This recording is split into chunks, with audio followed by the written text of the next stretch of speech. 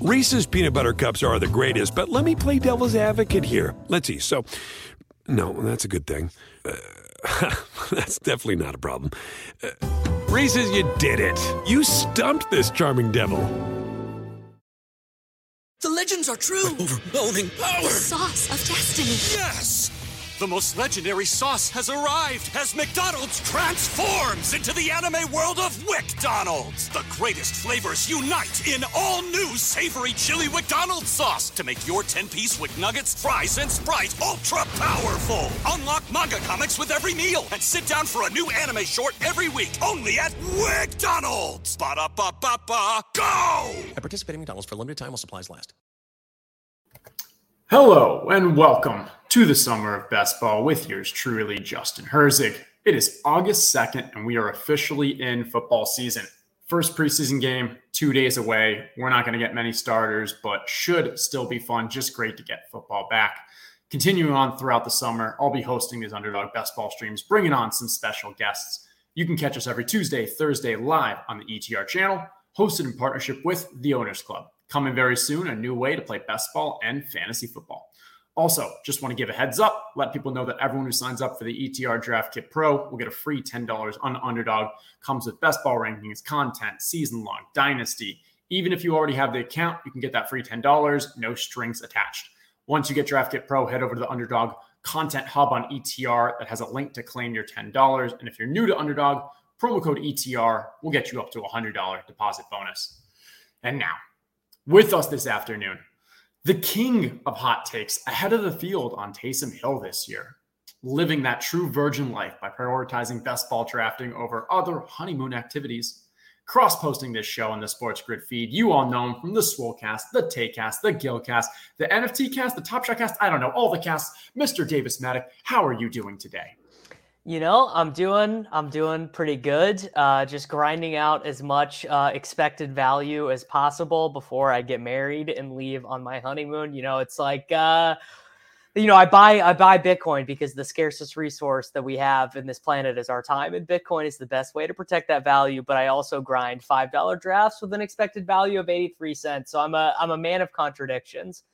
Buddy. Now, what point would the draft, like what's the cheapest entry point that you'd be like, no, okay, I'm not playing that penny tournament?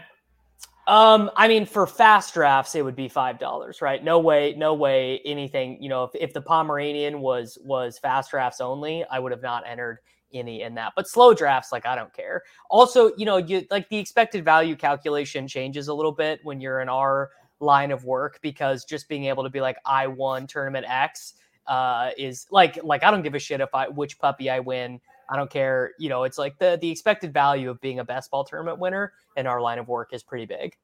I wouldn't know, but I'm hopeful that someday I will have that experience. No, completely fair. And and it is enjoyable. It's now not enjoyable enough that I may, do it on my honeymoon. I actually took my honeymoon 2 months ago. Planned it in June where it wasn't going to be too crazy around best ball season. Went to Italy where I couldn't enter any of them, and I did not do slow drafts. But you didn't enter in any slows just to have something to click on. I'm not a slow draft kind of guy. Well, other thing is Jamaica, like you're going to have internet, especially if you're at a resort. Like I had virtually no internet throughout Italy. So I did not want to be thinking about like, oh, am I going to have to link up? Like, yeah, that was, it was a blessing and not even discussed. It was just a blessing. It was the right decision. But middle of August, sitting on a beach, like that sounds like best ball drafting territory. Yeah. I mean, it's like, look, you know, like this is, I think what a lot of people don't get is like the top 5 priorities in life. Like 2 or 3 for me is the bag, like getting the bag, generating independent wealth without working that hard. Right. Cause working that hard and, you know, building X, Y, or Z is one thing, but like, just would be pretty nice to just bank $1 million or $2 million. And the games are good right now. You know, that's one of the things is lots of people I think are still pretty bad at best ball and not approaching it in an optimal way. You know, I would just napkin math guess like 15% of the teams in Best Ball Mania 3 are just dead, just like impossible of winning, you know, and that could be a combination of, oh, you messed up your queue and you got set on auto draft. You're not stacking. There's no week 17 correlation, you know, things like that. And so then you extrapolate that inside your drafts and you're like, well, then I'm getting some free advance rate. I'm picking up a lot of free expected value, stuff like that. I agree. I think it's higher than 15%, to be honest. I'm being kind. I'm being kind. Okay. No, but even it's not like being offensive. But as you said, there's almost always an auto drafter or someone who's just, and sometimes it's me. You just didn't pay attention. You forgot whatever. It's been me. I've been there. That's 8% already. And then you throw in, there's probably 1 to 2 drafters who are either, drunk, bad, not paying attention, like whatever it is. So yeah, no, I completely agree. Okay. I'm going to get us in a Best Ball Mania draft. While we're doing that, let's go with chat's favorite segment. Now, first off, I will say my utmost, sincerest apologies and responsibility for not helping Evan Silva understand the game of 2 truths, 1 lie. That was, albeit entertaining. I probably should have explained the rules a little more, but I think Davis has got it. So we're going to bring this home. Davis, give us some 2 truths, 1 lie, and I'm going to get us in the Best Ball draft. Well, I am young enough to still remember this. Like, I've been in college, so I'm 29. So I was still in college 8 years ago. So I still, syllabus day, I still kind of remember this. So I got 1, Jalen Tolbert is a rookie wide receiver you will wish you had been drafting. Not necessarily Jamar Chase levels, but maybe, let's say, Amon-Ra St. Brown levels for how Liam bonked with Amon-Ra St. Brown last year. You should be random.orging between Jonathan Taylor and Christian McCaffrey when you get the 101 or the 102, depending on when you have that selection available to you. And third, Taysom Hill will be on the $2 million winning underdog team. Those are my 2 truths and a lie. I like them. All right. So we're starting off. We have Jalen Tolbert is the most valuable, is the must, is that wide receiver rookie that you wanted to own. We've got the RNG between CMC and JT, and we've got Taysom Hill. All right. What do you think, chat? I feel like if you're familiar with Davis's brand, if you've been paying attention to his content, I think we'll be able to get this one. Early votes in here. We have number 2 being the lie. We've got a couple guesses. We're still waiting on 3 people. I think I might have entered a little slow. Most of you guys jumped into one before, but come on in. Waters are warm. And let's see. We got number 2 is the lie. Number 2 is the lie. We got Tolbert being the lie. CMC or bust. I'm on team CMC or bust. Obviously, it's not the Taysom Hill one. Davis, which one's the lie? Yeah, it's number 2. It is. You should definitely just be taking CMC. And there are actually Tyler Lochner, I believe is his name. He actually explained this in a way I've been trying to get to this point all offseason, but he explained it the best way, where the only reason CMC would not be number 1 is injury concern, right? That is the only thing in his profile, right? It's never mattered how bad the Panthers have been. They could be 0-17. He would still get his numbers. And he basically explained it this way. And it was brilliant, which is if you're concerned about the injury at all, that's not the difference to move him from 101 to 102. That would make him like your 15th player or whatever. If you think he's going to miss 10 games, you can't be considering him in the first round at all. When CMC is playing, he's going to be like in half-point PPR, probably like 3.5, 4 points better than every other player. Full-point PPR, obviously, more of a difference there. But like Jonathan Taylor got like 8 targets the last 6 games of the season for the Colts. And obviously, Matt Ryan checks down a little bit more than Wentz. Maybe we see him more involved there. But CMC, number 1 guy, not particularly close to me. Looks like J. Nate agrees. So I agree. I put out a tweet a few days ago on this that I am now on CMC, my number 1 overall on every site, all of that. All summer, I've also said that CMC is my overall number 1 guy, but I hadn't been drafting him. And so this is maybe where the RNG thought maybe comes in. But at what point, when you're drafting all summer, are you comfortable just saying, I'm going to end up having 25+% of CMC and 0 JT? That was my reason for drafting JT early on, so I could at least have that balance. What were your thoughts there? So I just checked. I have 21% Christian McCaffrey and 4% Jonathan Taylor, which basically means I've only ever taken Jonathan Taylor. Let's go Kelsey here. Okay, right? I'm good with that. Yep, I'm good with that. So which means really I only ever take Jonathan Taylor in the very small, minute portion of drafts where Christian McCaffrey goes ahead of him and Jonathan Taylor's there. Now, I think you could random.org between JT and Kupp, right? Because I'm not even certain Kupp needs to be the number one wide receiver. It's just you obviously, with wide receivers, I think it's harder to feel extremely confident. Like, you're going to want some Kupp, you're going to want some Jefferson, you're going to want some Chase. I don't think there's any scenario where I would head into the season wanting, uneven exposures of those three guys. I think they're all great. Yeah, I mean, if you're taking CMC 1, then, okay, you're going to be overweight there. If you're then, switching between JT and Kupp, for me, I'm thinking, okay, well, now you're either at pick 2 or 3. If you're deciding between JT or Kupp, you're already getting some level of value. Maybe there's even a chance of getting some level of uniqueness because a late second falls. Yeah, that's where I'm like, okay, I'm not going to now ignore JT again just because I'm now getting some unique, a little time. It's weird, but like a little type of ADP value, but also maybe that's your way. You're actually getting some JT exposure and you're getting value to go with it. Yeah. I mean, I just to me, Jonathan Taylor doesn't profile that much differently than like a Derrick Henry type, which is like, I historically have, I mean, I've gotten the blade by fading Derrick Henry, obviously, but historically just not that in. I would go Swift here, I think. Okay. I'm on Swift over Mixon. What are your thoughts there? I know you grind those micro ADP edges even a little bit more than I do. I do. I mean, like you can see here, I'm only 1% Swift, and I don't feel great about it, and I'm not really sure why it's so low. That feels horrible to me. Yeah, and so I think it is. I'm pretty big on. I don't think that DeAndre Swift is going to have that full role that puts him at the top of RB territory. And like, I mean, I think Joe Mixon's not a better pick either. I think early on I was on Joe Mixon and just really slowed down lately. But for me, they haven't shown a willingness or a desire to go full DeAndre Swift. We even saw the quote yesterday that said like, hey, not comfortable giving him that full workload. Jamal Williams is still a perfectly adequate running back. And now they just brought in Justin Jackson. But like, it's interesting because on DK, my DeAndre Swift ownership is like very high. Like I am strongly overweight. And so it might just be a structural thing where, it's hard for him to reach that upside if he's not the goal line back. But no, it should not be at 1%. I'm fully on board with that.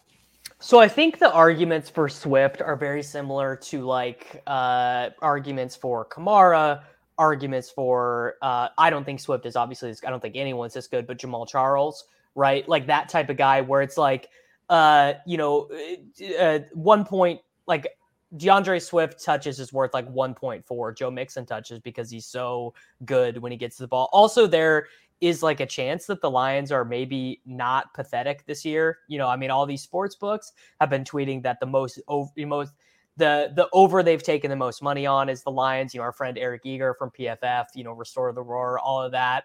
They spent money on their offensive line. They add DJ Shark. They draft Jameson Williams. Like they just have a lot of competent offensive players. Now, obviously, I think we could all feel pretty stupid about thinking the Lions could be good with like 2 injuries on offense for them makes them pretty bad pretty quickly because Goff is a distributor, not a creator. And if you take away some of the straws that stir the drink, I have more Jamal Williams than I do DeAndre Swift because I think you're right. I think it will be a timeshare most likely, and Swift just has to get there on efficiency. Right. If he ends up with the highest fantasy points per touch out of any running back, that wouldn't shock me.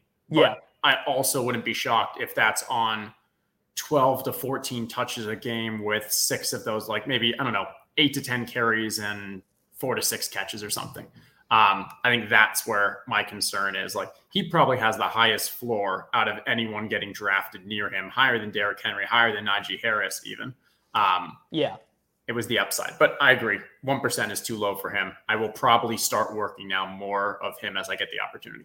Yeah. And I like Mixon too, but Mixon, let's see, like what's the right, like Mixon just feels like whatever, like he'll be fine. Weeks where he scores 2 touchdowns, he'll be really good. And, there's enough like little worries about there. I'm good with Moore or Waddle here. I don't care. Okay, let's go with Moore. I like Moore a little more, especially with the ADP value. I do really like James Conner. It's I think just the wide receiver is the better play here. But yeah. Structurally, the wide receiver is the better play. And like my Connor is 15%, so you see I've been drafting him, but it is he falls is why I'm overweight on him too, because he falls. Like sometimes you can get him at like the 401, or if if you get that wrap pick. So I take Connor a lot as well. I agree. And then like the Waddle, I'm willing to draft James Conner above Waddle because same reason. A lot of times when you're drafting him, it's near this turn area where you can still possibly get, like maybe you're drafting it here, you can take the James Conner and still get Waddle in the next round. Yeah. I mean, I probably like Waddle more than the average person. I don't know. I'm in a draft right now, so I can't pull up my exposures, but I do think one of the things that we are assuming is that Tyreek comes in and is immediately the mega alpha.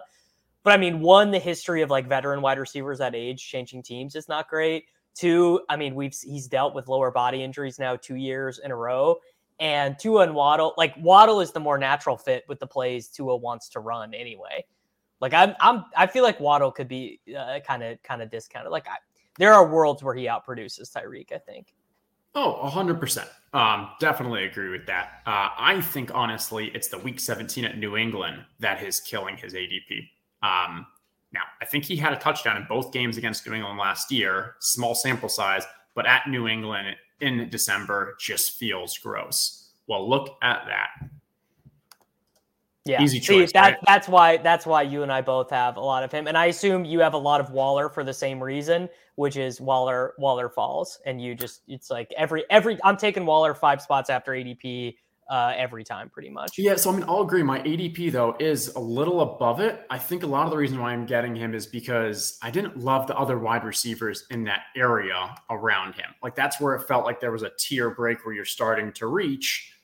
For like the Deontay, Judy, Sutton, and I liked Waller a little more from an upside, but I agree with you as well. This ADP has also fallen. He was in that 42 range for a lot, and that's why, as you said, you were snagging him 5 picks after. Well, it turns out that brings his ADP down. Yeah. I mean, I like Waller for the same reasons I like Waddle. It's just it's hard to integrate a new elite wide receiver. Although I guess everyone in Las Vegas are kind of learning this new offense and stuff at the same time, since it's all changing. And I don't think Adams is going to be bad, but I think it's going to be such a highly, highly concentrated pass offense that all three are still going to be able to deliver value, and you're going to see weekly spikes if the team actually is as good as we expect. So I'm working through all of my projections right now. I'm wondering your thoughts on these target shares. I got Devontae for 29%, which is actually lower than his career average, right? I mean, his career average in Green Bay last 4 years, it's 32% though is his career. And I could see the Adams number being, this is just my first run. And I'm going to keep tweaking these. And I have Renfrow as the clear loser. I have him at 17% and Waller at 21%. What was Renfrow and Waller last year? Well, Waller was way down. Yeah. I don't have it pulled up ahead of me. Okay. I think if I remember correctly, Waller was like a 20% guy, and after there was some, I don't remember what the injury was, but then Renfrow got bumped up and was like 22% the rest of the season, I think. Yeah. I think like I'd probably go more to like look at like, hey, what are the league norms? And it's really rare that we have a wide receiver playing a full season that's over 30%. Now Devontae Adams is also very rare, and but like had was never playing with Darren Waller. Yeah. Right. It had no target comp. I mean, Hunter Renfrow is the best number 2 that Devontae's played with in the past 3-4 years, like maybe since like Jordy or something. Yeah. Like when Devontae was arguably the number 2. Yeah. Yeah. So I think like I don't know, 29 is still really high. But like that 27 or something feels about right. That's what he actually, because my stuff scales it. He's actually scaled to 27, 157 targets, 92 for Renfrow, 114 for Waller. I could see that. I mean, and that feels low for Renfrow, like instinctually, but then you have to put yourself in the position of are Hunter Renfrow and Devontae Adams really going to be 30 targets separated? Like that would be, to me, that would be more bizarre than Renfrow taking a real backseat. Right. And so, I mean, 2 things about this offense we also need to take into account is, so obviously their target share is not impacted by this, but the volume, the amount they're going to be passing, I think is quite high. So that should draw up the actual total numbers because the division they're playing against and how often they're going to have to pass to stay in those games that's one of the reasons why I like just going, because those 6 games in division are going to be some fun. And they have a great Week 17 game as well. Yeah. I think so. That defense in San Francisco can be tricky. And if they don't, I don't know. I agree though. I agree. And then the second thing. Damn, we got. Someone took Mahomes on us. This was an early quarterback draft. I mean, we haven't been talking about other people's drafts here, but yeah, the guy that was next to us, C.A. Patrick, T.J. Hawkinson, followed by A.J. Dillon with the 3rd, 4th. This is what we're talking about. This is why I want to be sacrificing life EV by doing slow drafts on my honeymoon, because we just got the rake paid for us in this draft. You think that would happen in a slow draft too, though? Well, that's actually grinders are probably more likely to be doing slow drafts, right? I don't know. I think just you have more time, and I can't tell you the amount of times I've been with people who are just extremely casual, but they'll be like, "Hey, Justin, Underdog.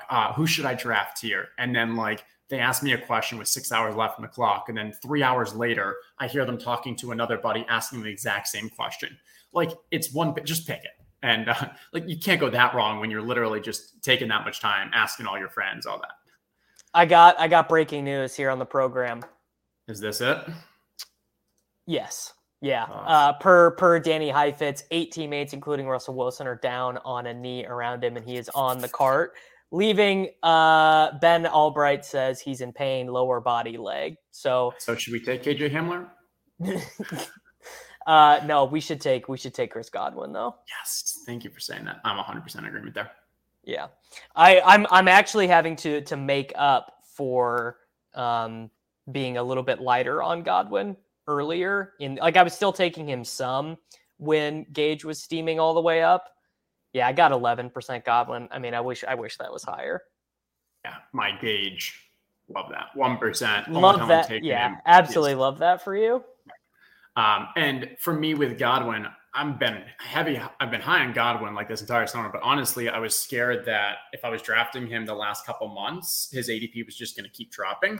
And my argument there was all these rookies, all these guys around him are going to have great training camp. They're going to have highlights. They're going to move up. He's not going to play through training camp. He's going to keep dropping. And that one report that came out, him not being in the pop, that was shit, did I miss my chance? But I think it's still here because I think most likely he still misses the first few weeks of the season. Yeah, I think I think that's likely true. When are we going to get draftable players in the 6th and 7th rounds of fantasy drafts? At what point in the offseason is this going to become once Kyler's gone and you're staring at it's for me, it's when it goes Mooney, Thielen, Mitchell, Jacobs, Gibson. It's I don't fucking want any of these players. Literally not sometimes I'm reaching on Tony Pollard there. Not in the 6th round, in the 7th round. I know that goes against everything you believe in. It's just a big reach it's just crazy when Pollard's going 2 rounds after Zeke. And it really is more 3 or 4, but you see sometimes. I mean, it doesn't actually make any sense. One of those ADPs has to be so wrong, right? And it's I mean, the odds suggest it or Pollard, but the 10% of the time where Pollard pays off, he's probably finishing top 5 in fantasy points per game. So I'm not same. I mean, the AJ Dillon thing, same thing. I think Kyler's fine here. Like I said, I take quarterback a lot here because this range is so bad. But Amon-Ra St. Brown is the last guy I get excited to take in round 6. Then everyone else kind of stinks. Eli Moore too. Eli Moore. I agree. I've early on had a whole bunch of Lamar before he started really climbing. You can see I'm still pretty high on Kyler here, 18%.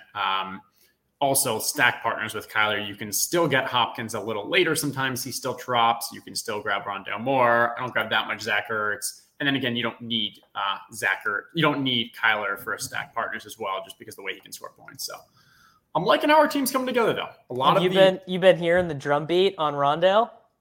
Oh my gosh! I mean, I'm historically anti. I don't want to say anti Rondale, but just I don't think it happens for Rondale. And for me, the argument has always been who is the comp for Rondale that is his upside scenario?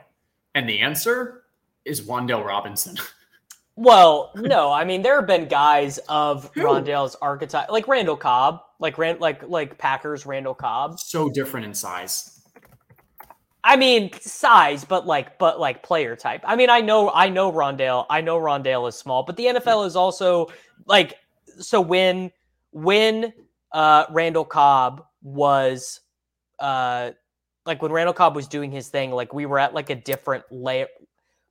The ideal wide receiver 1 was a different size then. You know what I'm saying? Like NFL wide receivers have gotten smaller over the last 5 years, right? Ideal size used to be 6'2", 220. Now it's like 5'11", 190. 100% agree. 5'7", 180. We haven't seen anyone in the league succeed at that. And the closest are some of your like running back type that have that kind of gadget aspect. I think it was Pat Carrain who said his comp is Jose Altuve. He literally had to go to baseball to get a comp. And his argument was that Altuve's size is such an outlier, and the fact that he was able to get to the major leagues means that he has whatever that special talent is to succeed, and he thinks Rondale has that as well. All this said, I'm still drafting him because if somehow this works out for him and they put him in a new role, it's money in the bank, and reports are positive. Yeah. And I mean, I like Wandale too a lot. I just like to, I mean, the thing is, it's like, dude, like Rondale did it in the Big Ten. You know, he had like 14 and 200 against Ohio State. Like, I don't know. And I'm not that worried. I'm not that worried about him. I'm going to check your stats. What's my Tim Patrick? Yeah, only 4%. I've been pretty off of him. I think I know I was drafting him some early. I bet I got more than I got 7%. Yeah, just because I love that. I love that game. But KJ Hamler, while we're here, is my most drafted player on UnderdogFantasy.com. That was just a scary pick with the way reports were looking early on. But what if I told you KJ Hamler is better than Jerry Jeudy? I mean, Jerry Jeudy is healthier than KJ Hamler. Not on the pup list, KJ Hamler. I know. Hey, I'm on board, and you're getting him basically free in drafts right now. Well, not anymore. He's going to be a 13th round pick by tomorrow morning, so we should take him here. We should take him here before the discount ends. We really should. Well, I mean, there is someone that you've been podcasting with that says ADP doesn't matter. Yeah. Oh, classic Soccer Dave. Just live a little, buddy. That's all you got to do. You just got to live a little. We were joking on Twitter. He said he's a big fan of Raheem Mostert, and I asked him where we should draft him, and he goes, "Yeah, depends on the draft, but third, fourth sounds right." Yeah. Classic. Paul, I think, Steve Smith is a very good one. He's still not as small, and I think he's not going to play. Rondale's not going to play like that. Like Steve Smith got down the field. Rondale, honestly, actually, I would say a great comp to the absolute nut case for Rondale would be how Tyreek Hill played for the Chiefs last year after teams started playing the cover 2 against them, where they moved him around before the snap every single play, and he was catching the ball like behind blockers or against a linebacker and stuff like that. That's actually a great role for him. Yep. I think the only difference with Tyreek is that he's probably a little better at elevating with his height and just kind of getting up. Tyreek, there's not like a comp. Like Tyreek is like a unicorn NFL player. But I agree. I think, Arizona needs to use him in more creative routes, get him in space, not catching the ball 5 yards behind the line of scrimmage every time. He had the lowest average depth of target in the NFL last season by over 4 yards. He had like 1.8 ADOT, and then Cole Beasley was like 5 or like 5.3 or something. Yeah. Okay. Interesting spot here. Yeah, see, this is the 7th round. It's like like that's why I'm taking Pollard. That's why I mean, I wouldn't take Treylon Burks here because it's too far ahead ADP, but I would take Pollard here because I just want to have Tony Pollard. Like every pick here sucks. Like literally every pick here sucks. I agree. I often go Miles Sanders over Pollard. I knew you would be a Miles Sanders, bro. But only grinders draft Miles Sanders. I'm 12% Pollard and I'm 5% Sanders. So I'm not saying it's that often. But yeah, I don't know. Pollard just, you got to go with that upside play. And I think he fits well with our build that we're talking about right now. That doesn't have any correlation. I don't like that aspect because usually when I get Dallas, it's pretty easy. Well, we'll see. We'll see. We got 5 picks to sweat Traylon Burks. Yeah, I mean, but like Traylon Burks is a horrible pick. Like no one should be drafting him. Yeah, the only reason he's we're got considering asthma. him Imagine is because he's playing against Dallas in Week 17. Imagine taking any player with asthma. It's terrible. What's your Ayuk thought? Josh Norris gave me kind of crap when he saw that I posted. I only have 4% of Brandon Ayuk. What if Brandon Ayuk is Deebo Samuel for the San Francisco 49ers? It's really not nearly as absurd as it sounds because this is actually true. Go back and look it up. Ayuk's first NFL touchdown was a rushing touchdown. Physically, he and Deebo, very similar. They just gave Deebo all this massive money. And I'm actually curious your take on this. So clearly Deebo's representation just wanted a win in this negotiation with the 49ers. And one of the ways they got that win was rushing incentives, which, Burks for sure. So one of my buddies in real life mentioned this to me, which was, and he's a lawyer, so it's just kind of how his brain works. And he was like, what if his representation just asked for massive rushing incentives to ensure the 49ers don't use him that way? Now, obviously, but it's not massive. It's not massive at all. It's like they get maxed out at $635,000 a year. But I think that is a clear indication Deebo does not want to play that role. He would much prefer, I think, to play the 2020 role, right?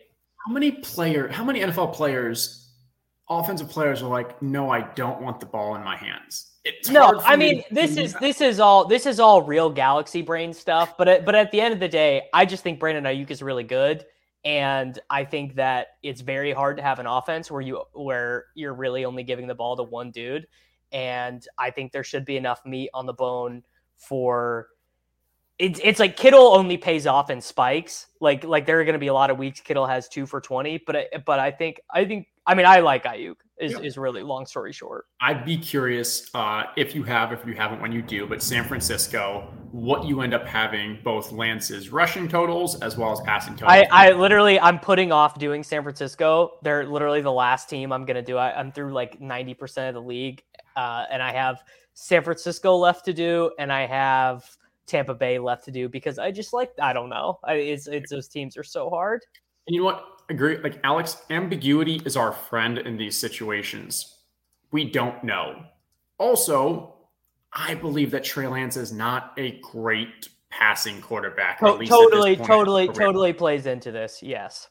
Kittle last year, when Jimmy threw him a dime in practice, he made a very sly comment about praising that comparative to Trey Lance. You could tell he had frustration with Trey Lance in practices and stuff. They didn't have confidence in him last year. I do believe it's the right move to have him play this entire year. I think from a fantasy, Trey Lance is a great asset.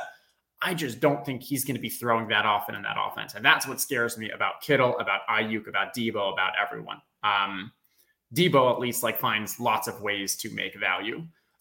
But I think that's my scare. Well, if you want to go off the beaten path down to Narrative Street, Ayuk has been Lance's biggest champion in the locker room per reports. Ayuk has been taking on I forget the exact wording. One of the Athletic guys tweeted this out the other day that Ayuk is kind of being the cheerleader for Lance, basically. Yeah. Brandon Ayuk, the hype man. No, I could see that. I mean, hey, when you've got a guy who's struggling to stay on the field himself, always good. They did have good times together at the beginning of last season on the bench, right? When Brandon Ayuk was playing behind River Crackraft.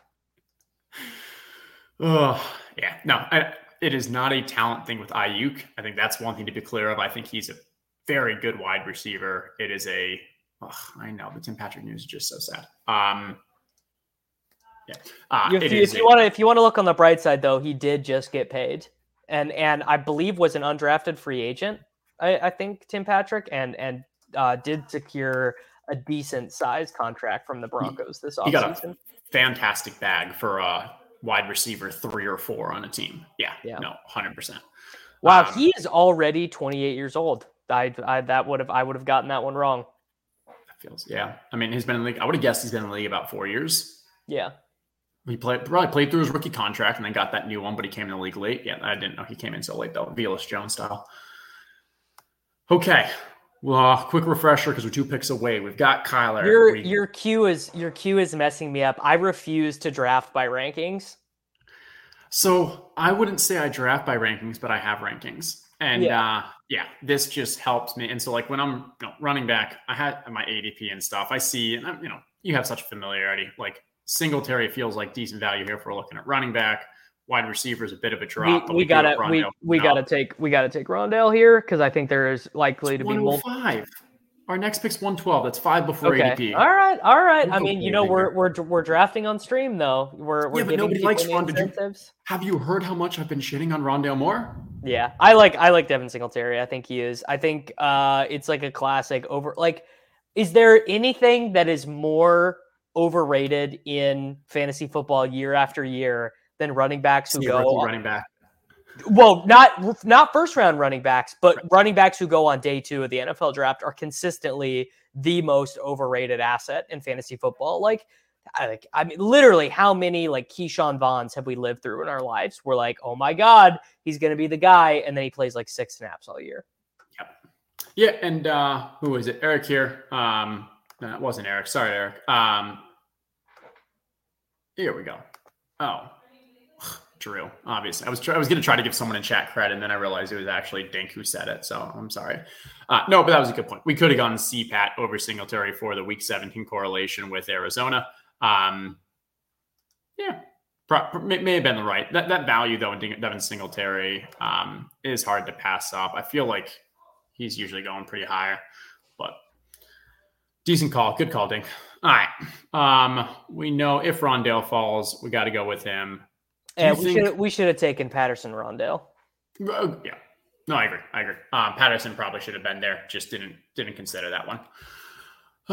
That's the downside of you make mistakes. Okay. Running backs wise, do you feel good about these 4 running backs? Maybe grab like a very late 5th one. Yeah, we'll take a McKinnon, a Raheem Mostert, a Sony Michel, something like that. But yeah, we're mostly good there. I agree with 2 out of 3 of those names. We can discuss Michelle later. Mostert and Michelle are the same bet. It's like Mostert wins because he plays well. Michelle wins because Edmonds and Mostert play poorly. Agreed. Okay, there we go. Rondale. All right, so we've got a little stack partner here. We got the Kyler, the James Connor, and the Rondale. Not too bad. But yeah, I think where we're sitting right now, QB will probably only grab 1 more. Tight end will definitely grab 1 more. I could see us going with a 5 running back, 9 wide receiver. I almost, and you're going to tell me this is bad, I almost always take 3 at one of the onesie positions. Even if I take Kelsey and Mahomes, or even if I take Lamar and Mark Andrews or whatever. And there are like a lot of reasons for that. I mean, and this is again, I mean, the data would back this up in a way, like adding the 3rd guy does generally add at least some small amount of points to your team over the course of the season.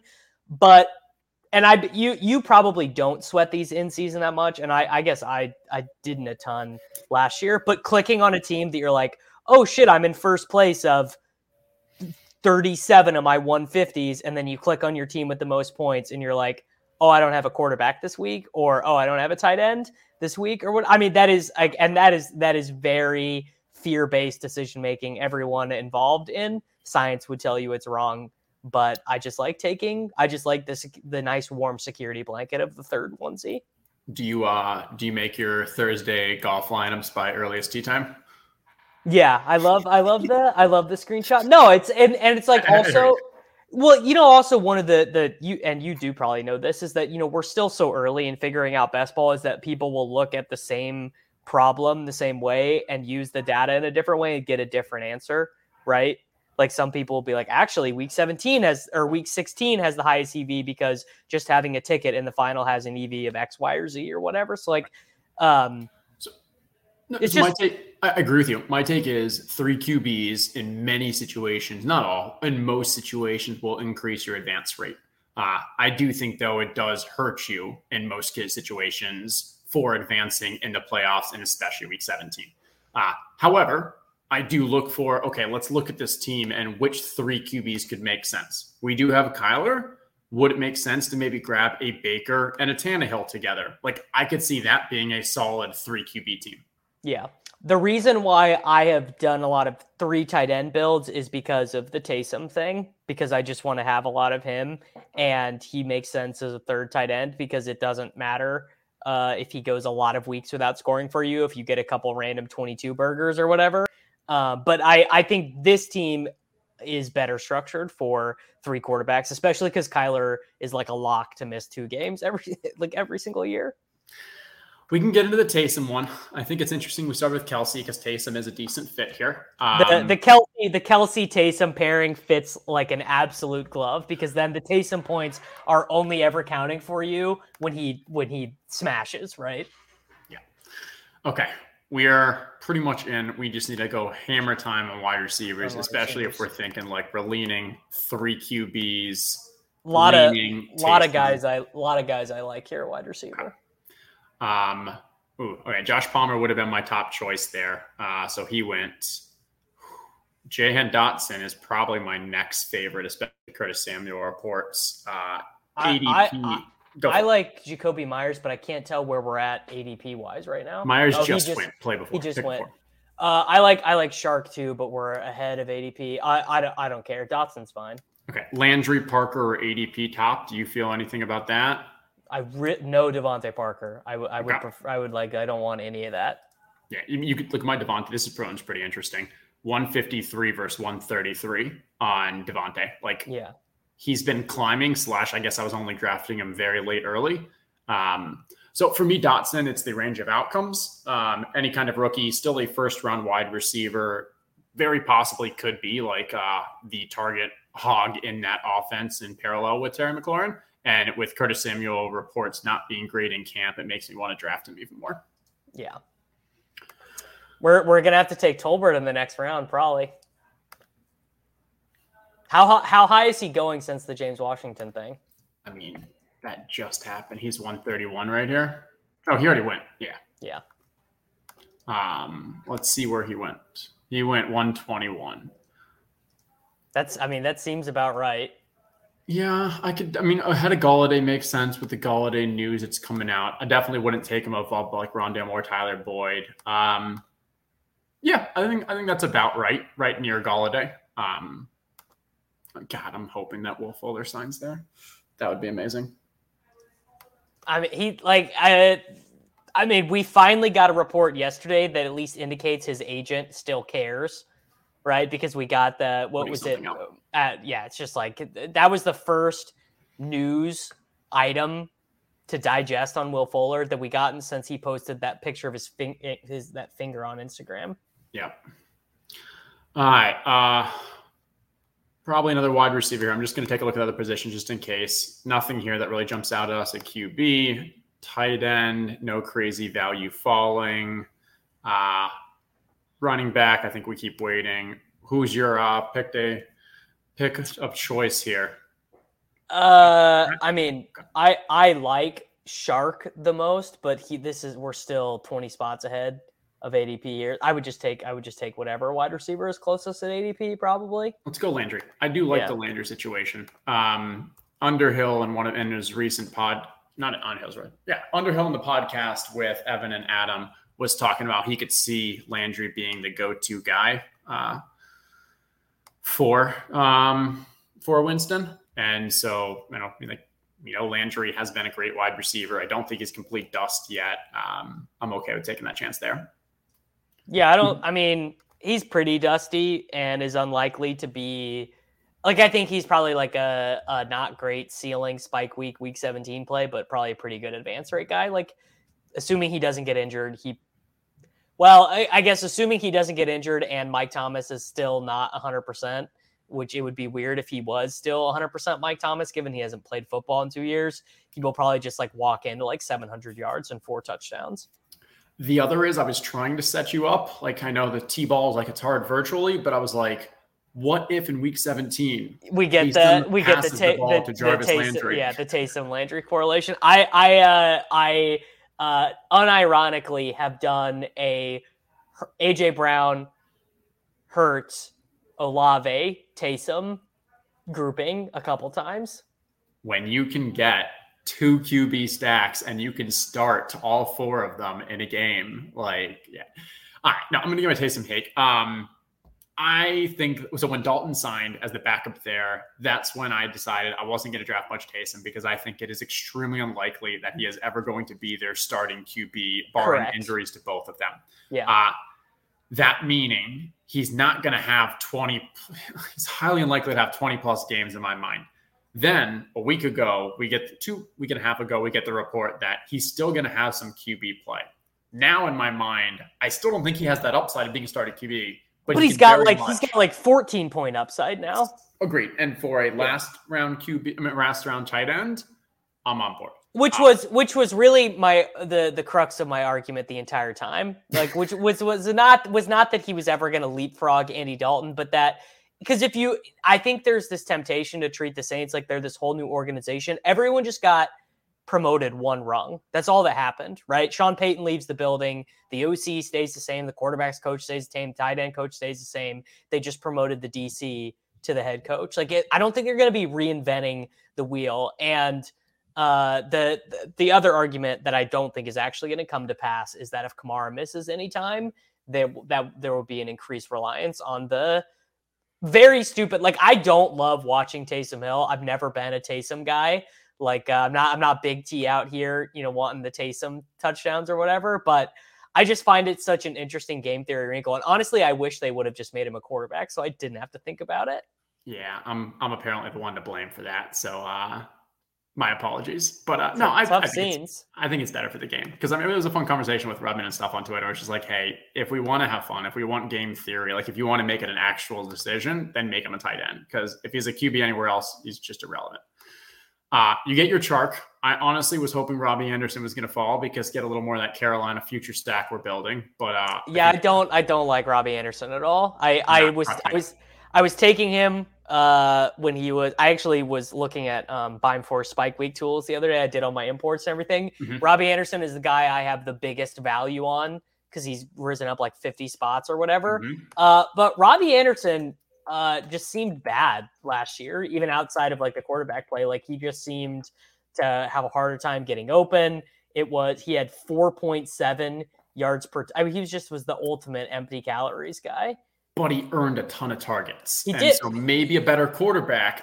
He's still. But he earned a ton of targets playing with Tommy Tremble and Shai Smith and Ian Thomas. It's like, I don't know. I could be wrong there. It's like Is it any better? That's true. He was a guy. Well, that's the thing is that'll be a big difference. But I like taking him when he was cheap, and now I like. Oh, tough scene. Tim Patrick auto draft. There he is. So I liked taking him when he was an 18th round pick. That was a really good spot for him. But I wonder your philosophy on this too. Generally speaking, when there's a guy I like to take and then they get more expensive, a lot of the times I back off. Yeah. I mean, here's the classic example for this year right now. Julio, I'm at 14%. ADP of 194, like no chance I'm drafting him near this, especially when we're 45% of the way into BBM. Robbie Anderson, I don't think that climb was that high. I mean, he was probably around like 170, like ADP. And so I took him a ton before the Baker, then kept going. I've slowed down probably a little, but also I've been very heavy on the Tampa Bay Carolina game for week 17. And so he's a great stack partner of getting the comeback. Yeah. And then I've actually been having this go the other way on me where there's been enough Dulcich drumbeat that Albert O has been falling. So it's like, I just get to take Albert O every draft now pretty much. Yeah. Okay. If we're still sticking with QB tight end, all right. We could grab that fifth running back with a Khalil Herbert. Wide receiver, Jameson. Oh, it's a little reach on Wandale, but he has been jumping up the ADP. There's the Crowder, which you don't gotta ask me twice about Wandale. We get Wandale and Rondale. I think that's good enough to win us $2 million. I love this. I'm going to go back to Aaron's comment. Yeah, just don't calculate this team's average depth of target. And Wandale may not be helping that. This is full PPR, right? It's fine. I mean, I don't think Underdog's going to change up the rules on that. But did you hear the alpha that was dropped during our spaces yesterday? Oh, 15 second play clock. Yeah, that'll be 15 seconds, but faster play clock. I mean, I would do 10-second clock. Honestly, that would be amazing. I could knock out like 6 at a time in 30 minutes on the Stairmaster. That would be, in my perfect world, that would be unreal. I think it's a win-win for everyone. Underdog's going to have more people being able to draft more. They're going to be able to get through their, more drafts in general. For people that want to do the 15-second, like it just creates I don't want to have to take 45 minutes to do a draft. Grinding 2 10-second or 2 15-seconds at the same time. Oh, also, if you do 2 auto drafts, it's going to go on auto pick. Well, that's how DraftKings works, and it greatly increases the speed because there's also even that little Underdog definitely gives you like a buffer, like they have a 3 second, 2 to 3 second, yeah. So doesn't. No, which I like. I can do a 20-round DraftKings draft almost faster than an 18-round Underdog draft. Drafters as well. I feel like drafters, like my picks, like it's like 2, and like when it goes 1, it's like gone. Yeah. One thing I was trying to get Underdog to do, and they said they tried, but it was just too hard technical, is if I have a player in my queue, don't put me on auto pick, because that means I'm still active in the draft and I'm just like, making a decision. Sure. We just got to be careful on the turns to make sure that like your first one isn't another auto pick from the time before from the queue. And yeah. I wish that the queue would auto order itself by ADP instead of the order by which you put them in there, because what happens to me is, so I take Travis Kelce, I star every Chief, and I star every Bronco. Then I take DeAndre Swift and I star every Lion and I star every Brown. But if it falls in such a way, I might be on the clock in the 10th round and every Chief is gone. The only one that's left is Jerick McKinnon, and I time out and I get 10th round, Jerick McKinnon, right? Which stinks. I hear you. Okay. In this situation, I like to say, hey, rather than go 16, 17, 18, I'm going to reach a little, and we're probably reaching on every pick for the next 3 rounds. But because it's more important to get our correlations than it is to eke out 8 spots of round 16 value. And I'd rather have an 18th for a guy that's not being drafted to get me that uniqueness. Agreed. Yeah. Did Goff get picked already? Oh, no, so Goff is still here. And we know. Oh, I meant Daniel Jones, but he did. Yes, but we do have this DJ Chark, DeAndre Swift. So Goff probably moves up and becomes our. Yeah, I like Goff a lot as a second quarterback when you get a good quarterback. Is there any argument that we should be going with an Evan Ingram here over a Taysom Hill? Is it? I mean, if it's 2019, Evan Ingram could. I mean, I always have thought Evan Ingram is kind of good, but he just is one of the most mismanaged players. Like he was, I don't know. It's like Jason Garrett came in and turned him into Jason Witten. So here's my thought: is if you go Evan Ingram here, we'll be able to get one of our QBs here. And then we're hoping that, and we probably end up with Baker here. If we want to go Tannehill Goff, which I probably like better than Baker, we probably take them in these 2 and then go for that last tight end later.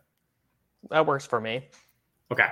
I'm thinking Tannehill before Goff because I don't believe any of these people are going to be wanting to grab Goff.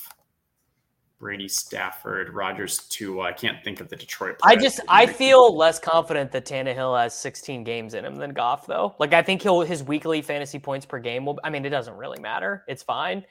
Tannehill's fine, but I just feel there are way more seasons where Tannehill doesn't play the last 3 games than Goff, just because they could stink. They purposely took a step back, trading away AJ Brown. Like a season where Derrick Henry gets injured, the defense stinks again. Tannehill turns the ball over a ton. Wow, you get the stream snipers. It happens. What can you do? All right, now this leaves us with an interesting decision then, because now tight end starts getting pretty ugly. Does it make more sense for us to grab Ingram here? Yeah. I think so. Yeah. I don't mind. I mean, the thing is, like, Hooper, I don't mind either. Maybe we go Hooper for the correlation instead of Ingram. No, Austin Hooper is not a sexy pick. And Evan Ingram is? Evan Ingram still has the small sprinkling of you can convince yourself he's got upside, right? How much are you valuing correlation here? Yeah, Hooper. Let's take Hooper because we have Pollard as well. So this is the Derrick Henry gets hurt. And the Titans do have that going for them where like any season where Derrick Henry gets hurt, they're just going to be so pass heavy. Tannehill, Traylon, Hooper,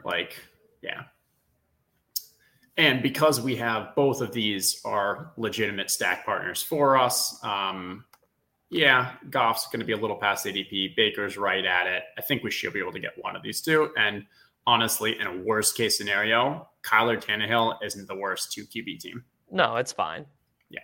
Yeah. It's we did okay. It's a fine team. No, I don't know. It's not the best team I've drafted, but not the worst team I've drafted either. So that's fine.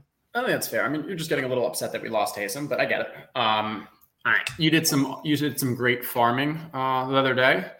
What'd you learn for round 18 picks?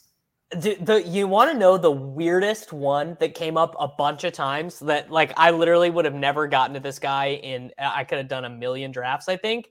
People are really on this Mateo Durant guy for the Steelers. Never would have got there. Never would have got there. But I was thinking about it and I was like, is this bad or does it make sense?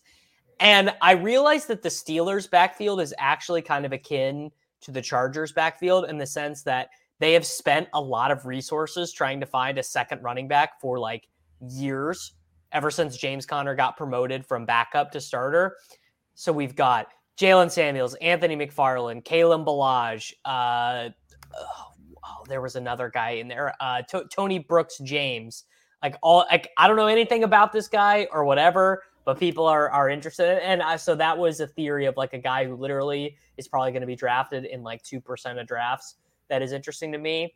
And then Trey Sermon is the other name that I was like, just when you thought Shanahan was out, he pulled you back in, Like 216.0 means that he's not being drafted. Yeah. That's not 2%. That's like, that's like 0. I guess like the argument or the thought process is Pittsburgh loves to use a bell cow no matter who it is. Sure. I mean, hey, I'm not going to say no to it. What's that depth chart look like? I mean, no one knows. I mean, just names behind 9. Yeah, it's literally. I think they have 8 guys, which is why finding anyone would be interesting. That's tough because you still have Anthony McFarland, Benny Snell, Jeremy McNichols. None of them are sexy. Well, Romeo Dubes used to be my favorite 18th round pick, but now he gone. Yeah, that lasted. Tutu Atwell. That's what I thought you were going to say. But again, those 5'7" guys that I can push over. Laviska Shenault, he's not 5'7". You couldn't push him over. He'd push you right over. He's a strong boy. Yeah. But again, I wouldn't say Laviska's a not getting drafted kind of guy. If we want to stick to the brand, Dez Fitzpatrick won Titans OTA player of the offseason or whatever. Apparently he was working hard. Yeah, let's take Baker. Let's get our 3 QBs. And now this gets us set up for we can go running back or wide receiver. Tyler Beatty got some mentions, with this news that Gus Edwards is not going to be ready and Dobbins might also be on the pup. Damian Williams is probably the most interesting one of just like, I mean, shit. It's like, what are they like? If CPAT's a wide receiver, what do they do? They're going to turn it over to this 5th round rookie or whatever. Like, yeah, I drafted a few of Damian Williams earlier, but it sounds like CPAT's not lining up too much as a wide receiver. I think it's just going to be a kind of muddied backfield with Tyler having some role, CPAT having the higher value touches. Running back, though, in general, there's just oh God, I heard this theory earlier in the ETR Slack, is that there's a possibility that Alvin Kamara's suspension, if the Saints are out of happens later in the year, and then Mark Ingram comes in. I was actually I gotta come clean. I was actually drafting a decent amount of Mark Ingram there for a little while. Did you stop when they signed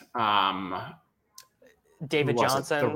No, they signed the Rams running back. What was it? Malcolm Brown, maybe? Yeah, I think they signed. No, Malcolm Brown is on someone else. So I think they signed Malcolm Brown. Chat, help us out here. No, you're right. You're right. No, I did not, because Ingram will still get the first crack. I mean, they traded for him last year. Like, right.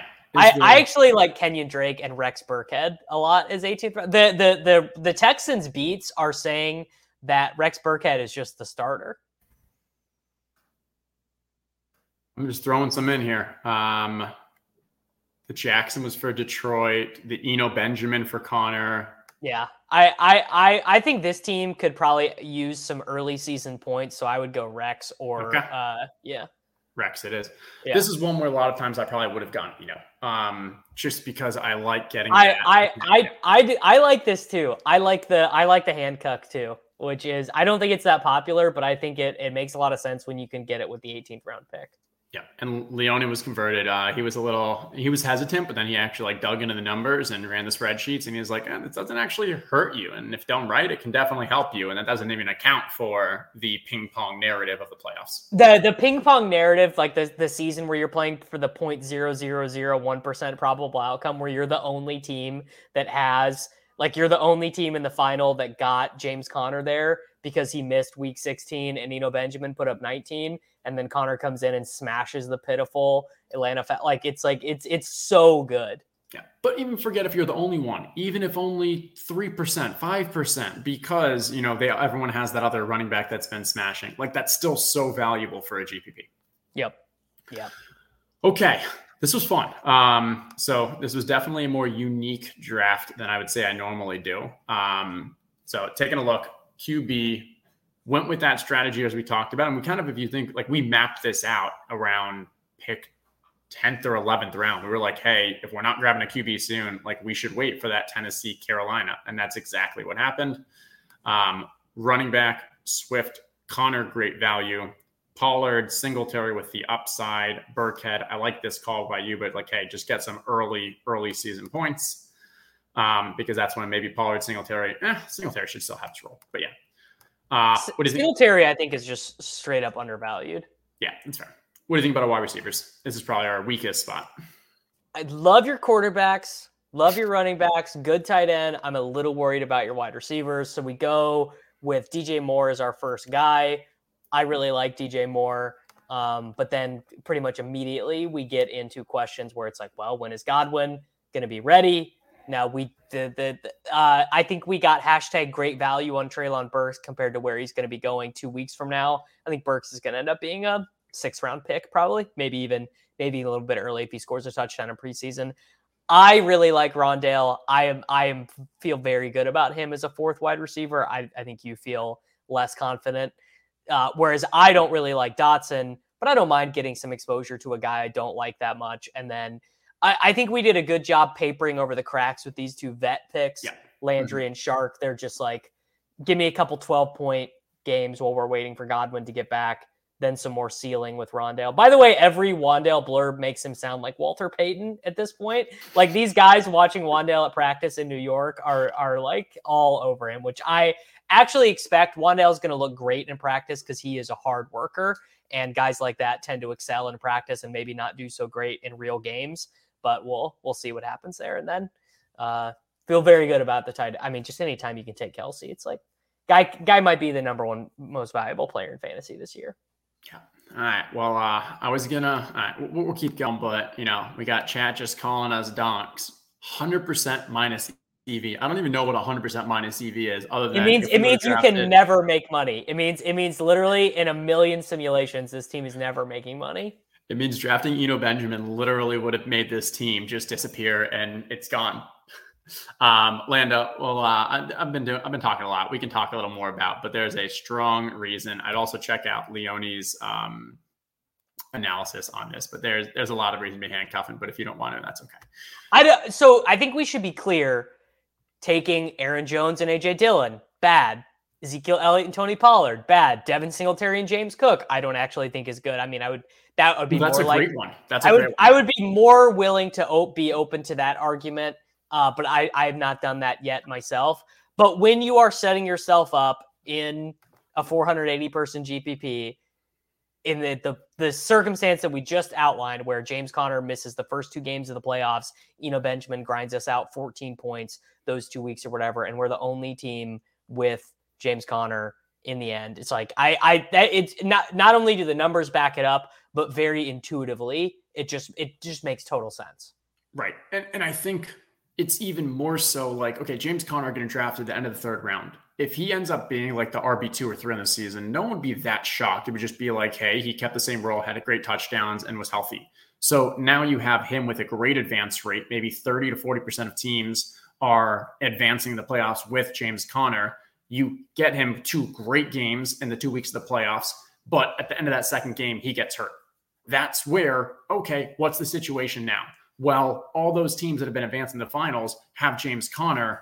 If you said no handcuff strategy, well, then you don't have Eno Benjamin, and most people don't have Eno Benjamin. So now if Eno Benjamin is a 3 to 5%, not even that, because he's not getting drafted. If he's the 2 to 3% scenario and he now goes off for 25, 30 points in that playoffs, and you have him at extremely low ownership, that's so valuable. And that's what we're playing for that week 17.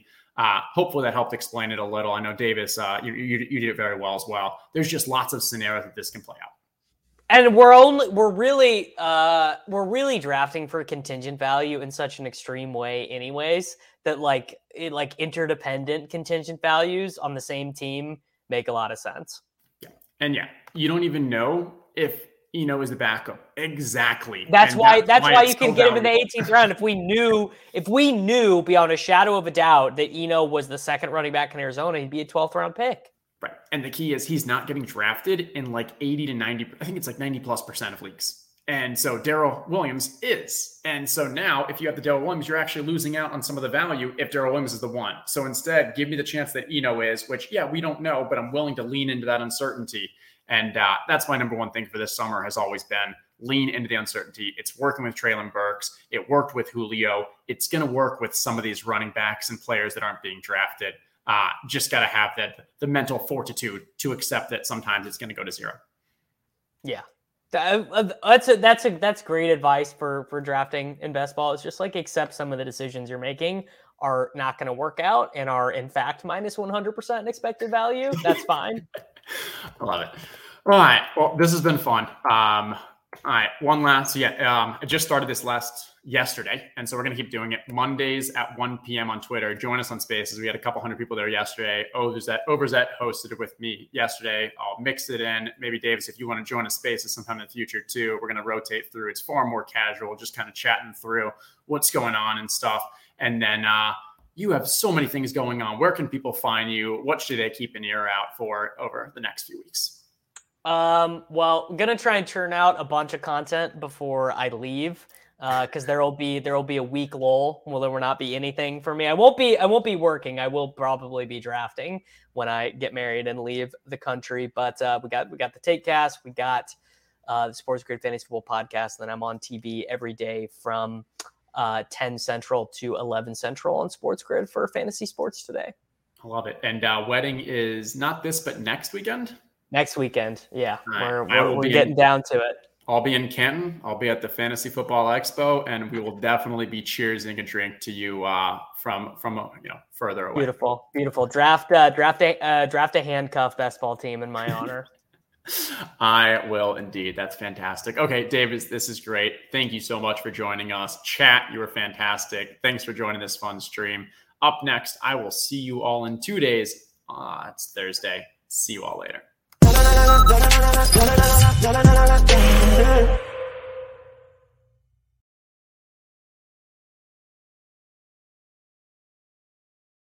Reese's peanut butter cups are the greatest, but let me play devil's advocate here. Let's see. So, No, that's a good thing.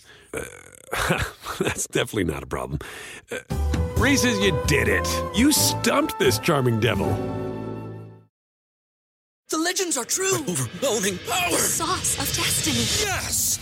The most legendary sauce has arrived as McDonald's transforms into the anime world of WickDonald's. The greatest flavors unite in all new savory chili McDonald's sauce to make your 10-piece Wick Nuggets, fries, and Sprite ultra-powerful. Unlock manga comics with every meal and sit down for a new anime short every week only at WickDonald's. Ba-da-ba-ba-ba, go! At participating McDonald's for a limited time while supplies last.